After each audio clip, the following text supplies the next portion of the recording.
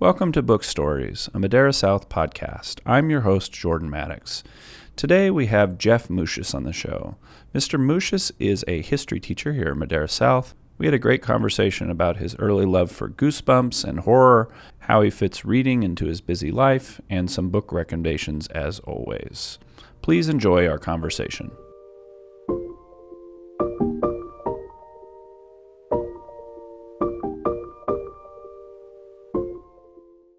Mr. Moosios, what kind of books did you read as a child?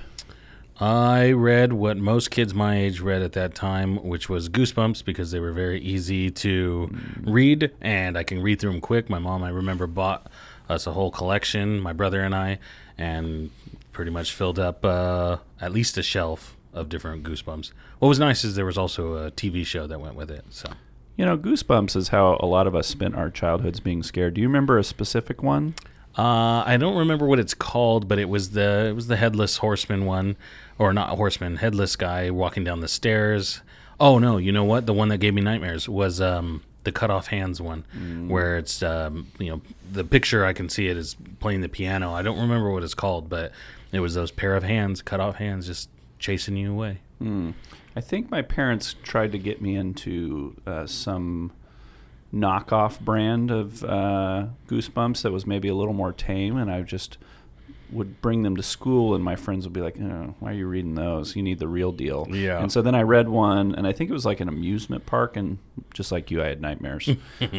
So what role did reading play in your family growing up? You know, my dad used to read a lot of just magazines of stuff he was interested in, but my mom would read books. Her favorite go-to was Stephen King, and she would read a lot of those like horror ones. She tried to get us to read in the summer, but it was summer and we didn't have school, so we didn't really choose to do it reading. But I think that got us the first taste of reading when we would always see my mom kind of being there. Honestly, when we would go visit my grandma, that's where I really got my interest of reading, because I would wake up in the morning. I was a morning person, and I'd wake up to go get some orange juice or something, and she'd be out there just reading in her chair, every morning and every night. So, and I think that's an underrated thing, because a lot of people, I've had parents ask me over the years, how do I get my kid to read more? And my first question to them is always, how much do you read? Right. Because just like you, I grew up with family that read in front of me, and so I was modeled to that this is something that you just do when you have free time. You just pick up a book, and so I think that's an important thing. Now, how did your reading change as a teenager? I was very much like a lot of the students today that I hear of. They play video games and things like that, and I did too. And I think where it started to change was actually my junior and senior year, because that's where we read different books in our English class. And it's kind of interesting to say, but when we read 1984 and Brave New World, those are the two books that really kind of piqued my interest in like reading stuff about that was a little bit more realistic, I guess. And realistic in the sense that it could affect me, something that could affect me. And I think reading those books really kind of changed how I viewed stuff. But that wasn't until junior, senior year, like I said. So you started out with horror, and then you moved to dystopian stuff. So what's the pattern here? I like that kind of drama, I guess.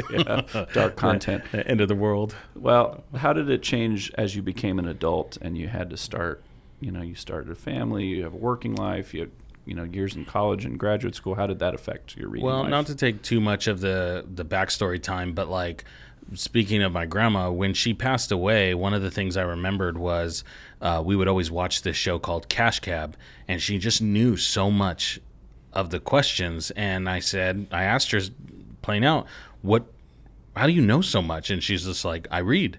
And it kind of got to me. So in college, being a history major, of course, I've read, and it got to a point where it was actually fun to read when I learned actually how to. And so now it's like managing my time between, spending time with my family as well as trying to get the reading in as well. Sometimes I sacrifice sleep for it, but I still like to do it. So that's why it's able to fit its way around there. Okay. And how have the books changed as you became an adult? So you talked about horror, And you talked about dystopian novels. Is most of your reading nonfiction nowadays? Yes, nowadays it's more nonfiction, just because I like the horrors, and if I still were able to go into reading fiction, I would probably still pick that genre. But now it's more, if I do read fiction, it's historical fiction, just because I like putting those pieces together. Okay. What are 2 or 3 books you'd recommend to the audience that they might find interesting to read? One of the ones that I will always, that's dear to my heart, it's a young adult trilogy, and it's called Chaos Walking, and it's by Patrick Ness. And there's 3, obviously it's a trilogy, so there's 3 books, but something in which, in how he wrote, just, it spoke to me. And I've read those. That's the only book I've ever read more than 3 times. And so that trilogy alone, but then I also think it's historical fiction, but it's called Salt of the Sea. I really like how that's done. It's done in the form of different perspectives, which is another element that I've seen that I like reading with fiction books. And so those are 2 that we actually have in the library, so I would definitely recommend those. What about someone that thinks that all history books are boring? What's a good history book maybe for them to start with that could be a way to pique their interest in the subject? As like a nonfiction book? Yeah, nonfiction. Anything by H.W. Brands. Only because I'm not paid by him or anything, but I always tell my students the way he writes is more narrative. So he actually has it's almost like you're reading a fiction book, and that's where I think anything by H.W. Brands will definitely get you started. In fact, if you were into gold, I think the Age of Gold, he does one on that. It's really good. Okay. And last, what would you say if a student came up to you and said, I just don't like to read? I'd say give it a shot. The only thing is I didn't like to read at first because I was so inundated with technology that I had to give it a shot. And I think, unfortunately, I know this is going to sound weird, but being forced to read a book that eventually I found out was really good, that's what got my interest in. So I think give it a shot, be forced a little bit, and you might like it. Okay, last question. What are you reading next? What am I reading next? I'm reading Soldiers and Ghosts. It's about the battles of ancient Rome and ancient Greece. And I'm also reading The House of Rothschild, which is about a family that is pretty prominent in wealth, and seeing the myth and the reality of that. Okay. Thank you, Mr. Moosios. Thank you. Thank you for listening to Book Stories, a Madera South podcast production. Please stay tuned for our next episode and keep reading.